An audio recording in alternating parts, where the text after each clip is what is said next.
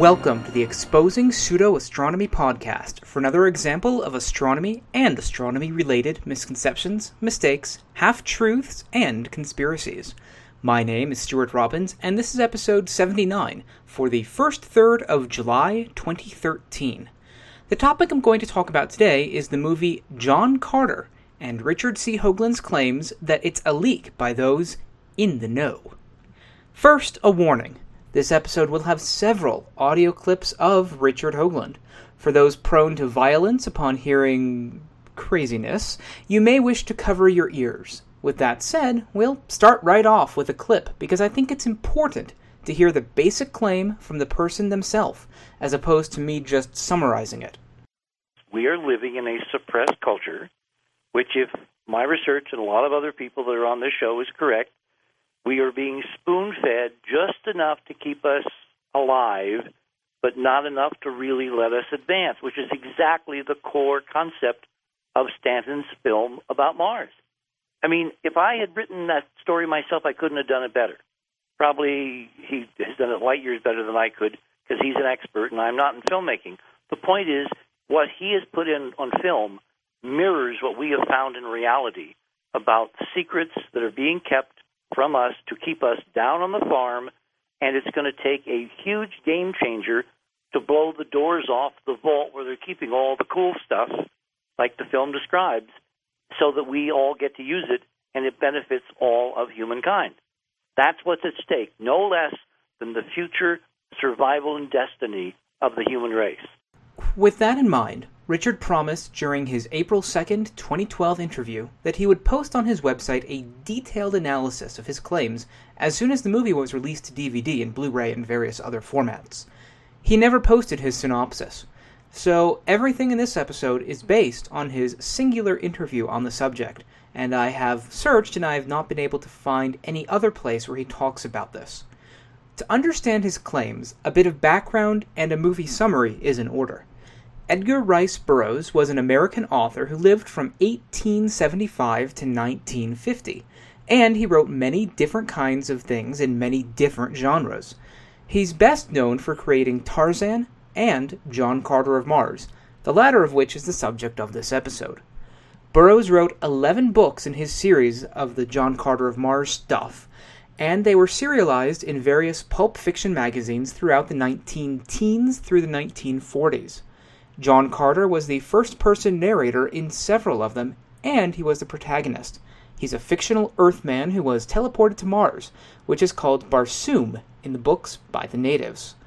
He was writing during an era that was rife with depictions of Mars harboring human-like life, and especially a dying Mars where the population was attempting to prolong their existence. This came from a simple mistranslation. The Italian astronomer Giovanni Schiaparelli observed features on Mars in 1878 that he termed canali, which is Italian for channels. It was mistranslated to English as canals, and Percival Lowell, an American, published extensive maps of these canals or channels, which were really just imagined by him in the decades that followed. So this idea of a dying Martian civilization during the present era was well publicized at the time that Burroughs was writing. There were many different themes in his John Carter series, including the American frontier, racial and class division, intellectualism, the paradox of superiority, where if you're superior, you still have to have underlings doing stuff for you, which makes you actually inferior, because if they weren't doing stuff, then you wouldn't be superior.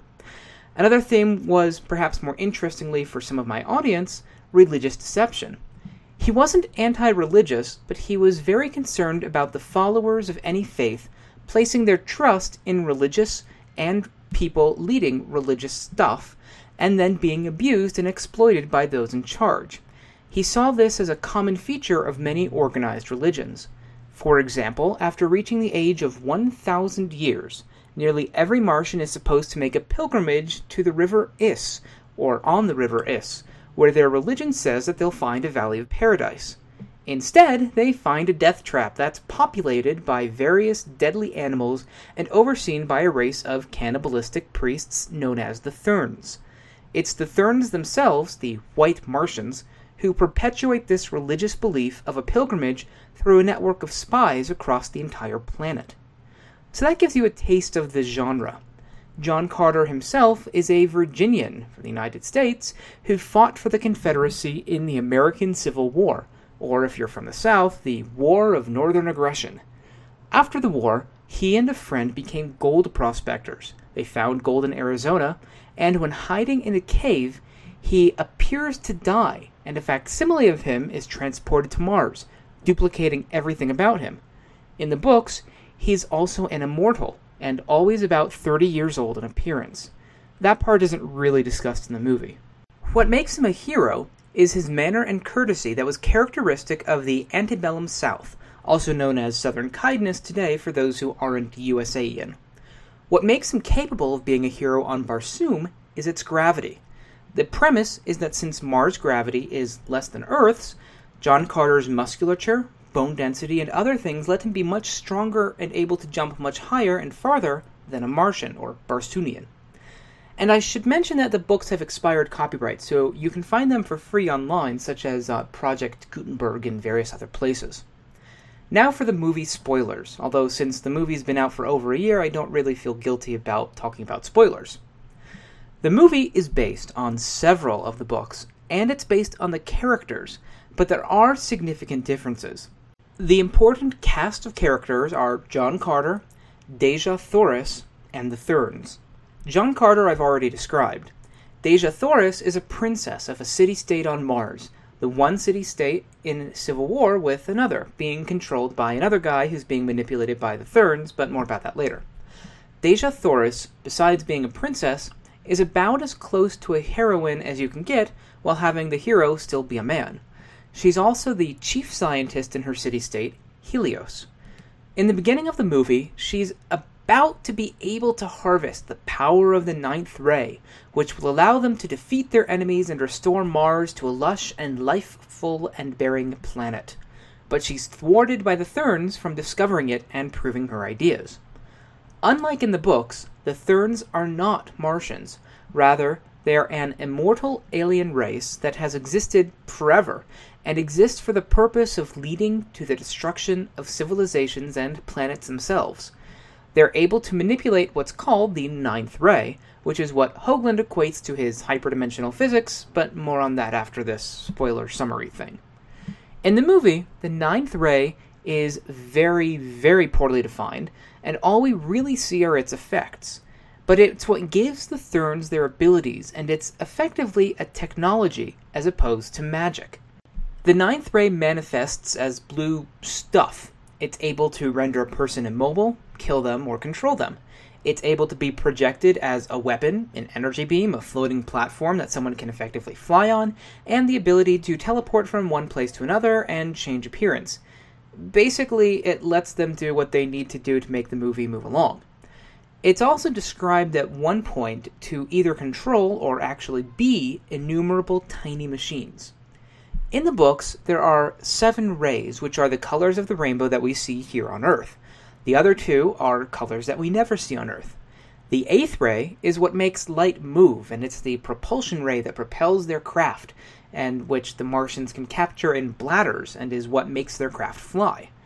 The 9th ray in the books is what lets them work their atmospheric plant to provide enough oxygen for everything on Barsoom to live.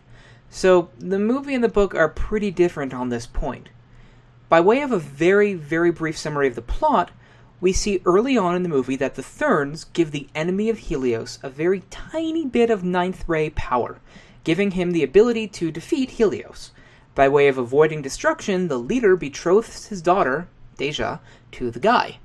Meanwhile, John Carter kills a Thern on Earth and is accidentally teleported to Mars after he takes the Thern's medallion, and it's the medallion that lets them control the 9th ray, although John doesn't know how to do it. On Mars, he discovers his powers, the enhanced musculature letting him jump, basically. He's captured and later escapes the Green Martians after rescuing a fleeing Dejah from her suitor. All he wants to do is get back to Earth in his cave of gold, so they travel the River Is. Dejah starts to believe him that he's really from a different planet. They learn more about the 9th ray. Dejah eventually goes back to Helios and her suitor in order to save John. When trying to later free Deja, John is captured by a Thurn who gives the requisite backstory and motivation for his character, including that Thurns are just myths, and they don't exist as far as everyone else is concerned, and they've worked very hard to stay that way. John escapes, rallies the Green Martians, and rescues Deja just before her wedding in the climax of the movie. Deja and John do their own obligatory marriage, and when John lets his guard down and throws away his medallion, the one that lets him control all the Ninth Ray stuff, he's transported back to Earth by a Thurn with no way to get back. That's the very, very brief version. A bit more is that besides controlling the Ninth Ray and controlling politics from behind the scenes and choosing who rules, the Thurns stifle any attempt by others to understand the Ninth Ray. They claim that they don't cause the destruction of a world, they just manage it and feed off of it. Throughout the majority of the movie, John Carter is shirtless. In his interview, Richard Hoagland made much about how his significant other, homeopathist but not wife, Robin Falkov, is a huge movie critic and dislikes most things, but wanted to see John Carter twice. And Richard saw it twice. He said this in an apparent attempt to lend credibility to his analysis, but I have a hunch that Robin may have just wanted to see it for the tantalizing man-flesh, but that's just my own gratuitous observation. In the end, I don't think it was a bad movie per se. Somewhat mildly entertaining, good special effects, and a modern take on a century-old view of Mars. It's not a movie I would buy, but it's one that I'd watch if I had an hour and a half of empty time. But that's not how Richard C. Hoagland saw it.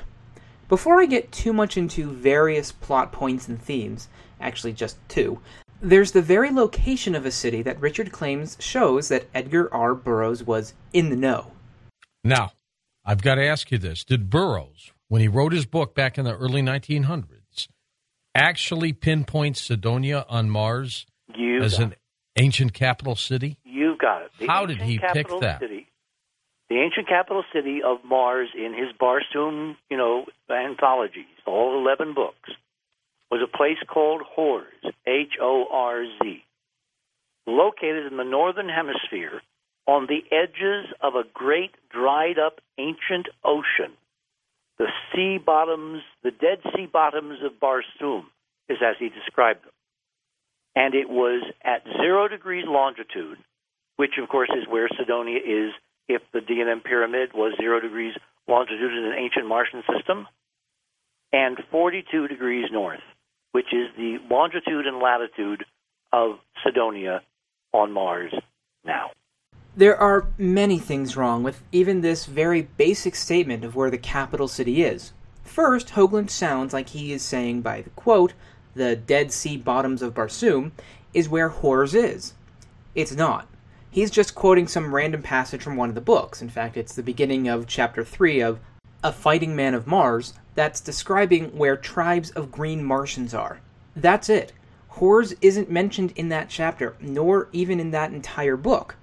Second, Hoagland is correct that Burroughs places Horz as equivalent to Greenwich on Earth, defining the Martian prime meridian 0 degrees longitude. But that's the only thing that he's right about. He says that it's at 42 degrees north, but nowhere is its actual location spelled out as far as I could find. It's based on it being north, south, east, and west of certain other cities that have either latitude or longitude specified by Burroughs.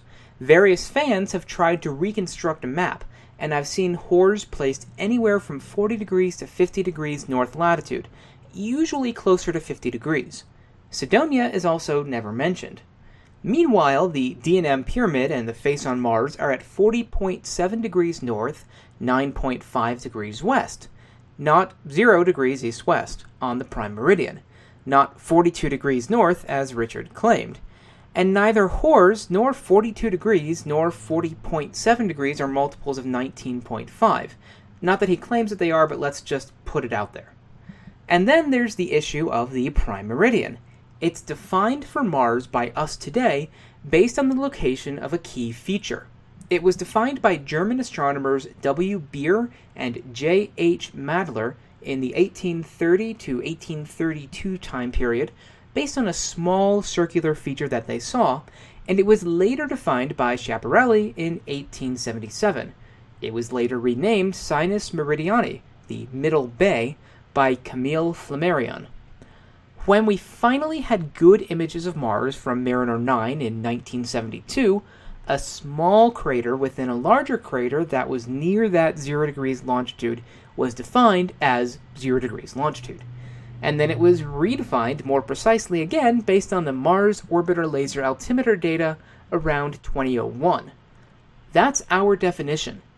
I can almost guarantee you that if a Barsoomian civilization existed, especially before 1830 on our calendar, they would have defined their prime meridian differently. Based on other clues, one fan puts it around 220 degrees west on our current maps, way far away from 0 degrees, and very, very far away from the broad region that is Cydonia, and even farther away from the specific point objects that are the face and the D&M pyramid. And remember, the only maps that Burroughs used were the non-existent canals of Percival Lowell and various broad areas of different brightnesses and darknesses from Schiaparelli and others. Oh yeah, and then there's the fact that Horus wasn't really the Mars capital, that each race had their own capital, and that by John Carter's time on Barsoom, Horus had been deserted. So Hoagland is wrong. Other than that specific claim, Richard has two broader claims about the movie and similarity with real life. The first is the non-specific, as in I can't really give you a quote, idea that what is presented in the movie about what happened on Mars to destroy it and the idea behind the ninth ray are real. This is the ancient pre-disaster Mars we have been trying to back-engineer from the NASA data for over 30 years. Okay, I lied. I did have a clip. But this particular claim of the movie presenting his model for how Mars became like it is, at least based on the information he's given, directly contradicts his claims elsewhere that Mars was rendered lifeless when the Planet V, or Planet 5, that orbited in the asteroid belt blew up about 65 million years ago. See episodes 29 and 30 for more on that. But let's ignore this minor problem. At least in the movie, it seems as though the destruction of the planet's population is by wars, and the destruction of the planet as a life-supporting system is due to the massive machinery that was used in order to harvest its resources. I haven't read the books, so it may be different in the books. And by now I may have enough listeners that some of you have read the books, so if you have and you know why the planet was dying in the books, please write in and let me know. As for Richard's claims of amazing, astounding, hyperdimensional torsion physics that are supposed to be demonstrated by this ninth ray stuff that I described earlier, it, too, is wholly incompatible with what he described hyperdimensional physics to actually be. Basically, he's described it in the past as energy that manifests in spinning objects or alignments or at multiples of 19.5 degrees on planets and moons and stars, and this energy alters the mass of other things, hence his experiments with tuning forks. Specific statements and math and predictions that can be tested are very much lacking, despite his recitation of the idea in innumerable interviews. But you'll notice that nowhere does that sound anything like the abilities of the ninth ray that are described in the Burroughs novels, which are basically not described, but are used in their atmosphere generating plant. Nor do they match with the abilities shown in the movie, like changing your appearance, levitating, making an energy sword, or controlling someone's movement. It's not the same at all, by no stretch of the imagination, other than what's allegedly being kept secret, which is what brings us to the conspiracy part of the claims. This is really what he focuses on in the Coast to Coast interview, if you can say that Richard focuses on anything, and anyone who's listened to an interview of Richard Hoagland knows what I'm talking about in terms of focus. Richard thinks that this movie is an attempt by Andrew Stanton, the director, and or consultants, and or Burroughs himself, to get the word out about what really happened on Mars. The easiest way to get information which is secluded and sequestered and censored into the mainstream of the public is to do it through fiction. You can get away with almost anything if you do it as fiction. And then only your target audience that has other clues that it's not fiction will get the message. I think I remember from some psychology class in college or from somewhere else that when you think you see hidden messages and things and that they're directly talking to you, it's a sign of mental instability. But maybe I'm wrong. Richard's point here is just that, though. They're speaking directly to him and others in the know that, yes, this is what Mars was really like. But because the reviews of the movie were so bad, despite the copious amounts of hot, shirtless, sweaty, and sometimes dirty, hunky man muscles, and that people were saying that it was a huge Disney flop, that it was being suppressed. An Arthur Clarke term, any sufficiently advanced technology is indistinguishable from magic kind of technology that's using this science, this physics, to make amazing things happen. That's the storyline of John Carter of Mars, the regent of science under her father, the Jedak, which is kind of / for king of one of these city-states, Helium, has figured out, has back-engineered this secret suppressed science which the Therns are using to systematically destroy Mars. And she says in one part of the film, and John Carter, Earth is next.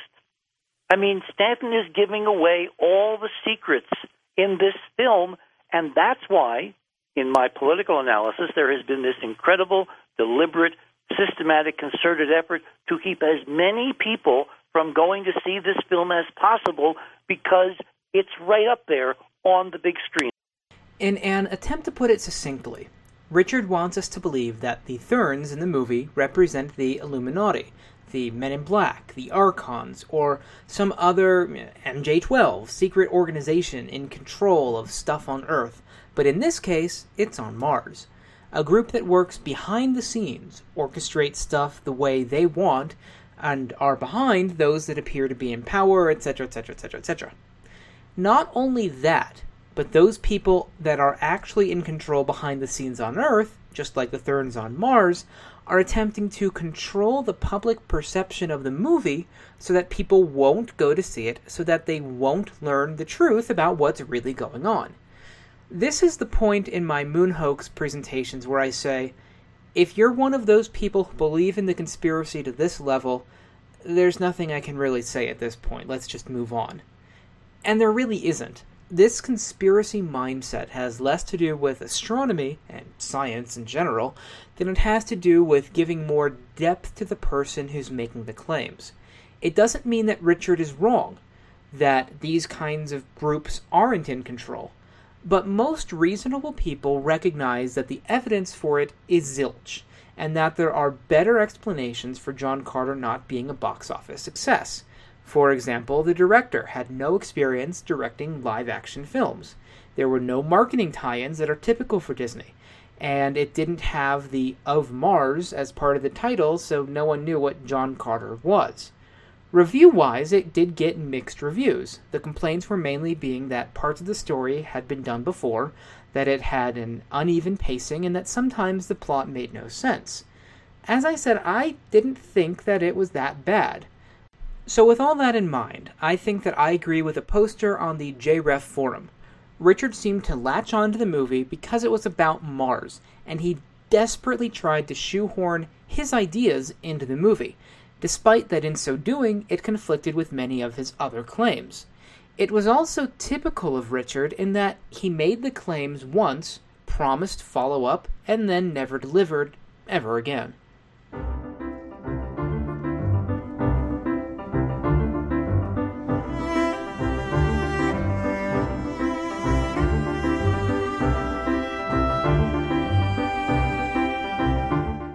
There's no new news for this episode, but there is a question. This episode's question comes from Graham D., who asked in part, firstly, assuming that the Earth was tidally locked, what forces would be required to break the lock and start the Earth rotating again? Secondly, is the highest point of the tidal bulge the best place to carry out such an operation? This question gets to a topic that I've discussed on the podcast before. Pole flips caused by Planet X.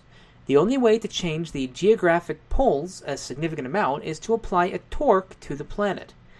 And the narrative leading up to the question that I quoted, the situation is that a crew, an advanced human crew, placed their spaceship engine on a high point of the equator and turned it on to start Earth spinning again. That would do it, because you're applying a torque, an unbalanced force on one part of the planet. To see how this would work, you would need a frictionless surface, sort of like an air hockey table. Put the puck on the table and set it so that it's stationary and not spinning. Then lightly brush the edge of it with your finger. That's a torque. It'll start it spinning. It'll also move it a little, and in this situation Earth would probably move, but it would also be spinning.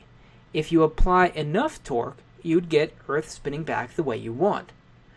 Another way to think about this is that Earth is spinning right now due to it having rotational energy. This is slowly bleeding away due to tidal interactions, especially with the Moon, but it has a lot of it for now. If Earth were no longer rotating, then to get it to rotate again, you would just need to add rotational energy to the system. As to where the best spot for this is, I would think that probably the highest point along the equator would be it. The reason is that this can be thought of like moving a lever. If you're really close to the fulcrum of the lever, that pivot point, then it's harder to get it to move, although you do get a larger motion. If you're farther away from the fulcrum, it's easier to move, although it moves somewhat less. Following that same idea of mechanical advantage, I'd say that if you affix your rocket engine to the highest mountain on the equator and flip the switch, that's probably the best idea in this scenario. That wraps up this Q&A segment. If you'd like to submit a question for consideration, please use any of the feedback methods available, though the easiest is probably just to send an email to podcast@sjrdesign.net. In terms of feedback, there's one correction from last week, or last episode. The correction comes from Don D., a new listener who came in from the Cognitive Dissonance podcast. I had said in the geocentric solar system model that if Venus is closer to Earth than the Sun, then you would only see new through half phases, and that if Venus were farther away than the Sun, you would only see half to full. I was correct in the latter, but incorrect in the former. You could still see all of the phases of Venus if it were closer to Earth than the Sun. However, Venus would remain the same size. The fact that it changes size by a factor of 6, and those size changes line up with what you would predict from a heliocentric model, remains solid evidence for a sun-centered solar system. Try saying that several times fast. With feedback done, it's time for the Puzzler, where I attempt each episode to ask an attempted critical thinking-based question based attemptedly loosely on the material discussed in the main segment. The scenario last time was this. All orbits are ellipses. Some are more elliptical than others, but there are no perfectly circular orbits. Why is that? Honorable mention to Dan M. for sending in an answer to the Puzzler that got partway there. The reason that there are no perfectly circular orbits is sort of the same reason that we can't model the solar system out to arbitrarily long periods of time. Objects pull on other objects. For solar system modeling, this means that chaos builds up and tiny effects that don't matter in the short term do on the very long term. For this Puzzler, it means that even a tiny pull on Earth by Venus or Mars or Jupiter is going to build up, and it's going to perturb an orbit if it ever had been circular, making it slightly elliptical. It's highly unlikely that the planets could even form in a circular orbit to begin with, for that reason as well. This episode, with the main segment on John Carter, the Puzzler deals with people on Mars, and it comes courtesy of the listener named Gold. The Guinness Book of World Records lists the farthest long jump for a male at 8.95 meters, or 29 feet 4.4 inches, and the highest jump for a male as 2.45 meters, or 8 feet 0.5 inches. The movie, John Carter, shows the protagonist jumping at least several hundred meters or yards. Is that realistic, given the difference in gravity between Earth and Mars? If not, then how far should he have been able to travel if you take the longest jump and the highest jump for a male in the Guinness Book of World Records on Earth? Try to figure out the answer and send it in to puzzler@sjrdesign.net. I'll discuss it during the next episode. And that next episode will be about the fake story of Planet X, Part 7, Claims by Mark Hazelwood. So if you have ideas for a puzzler topic on it, please send it in. By way of announcements, a reminder, if you're going to TAM, I'm going to plan a little get-together Saturday night, probably during about 7:45 to about 9 o'clock. So after dinner time, and it will be in a suite in the hotel. If you're interested, please send me an email so that I can give you updates. That's the podcast@sjrdesign.net. I have more than 2 or 3 people at this point, although the number is still under 10, so there's still plenty of room if you are interested.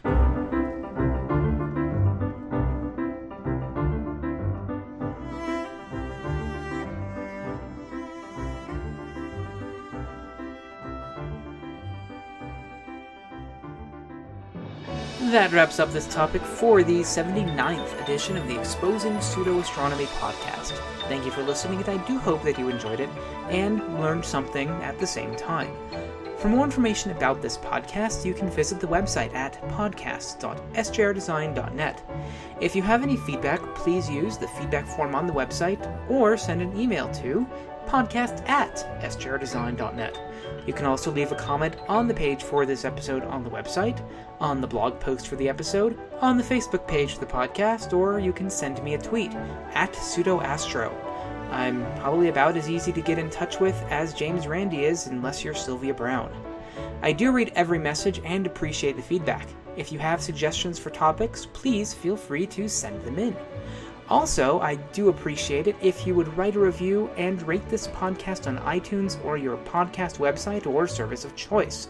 Every little bit helps. If you liked it, also tell a lot of people.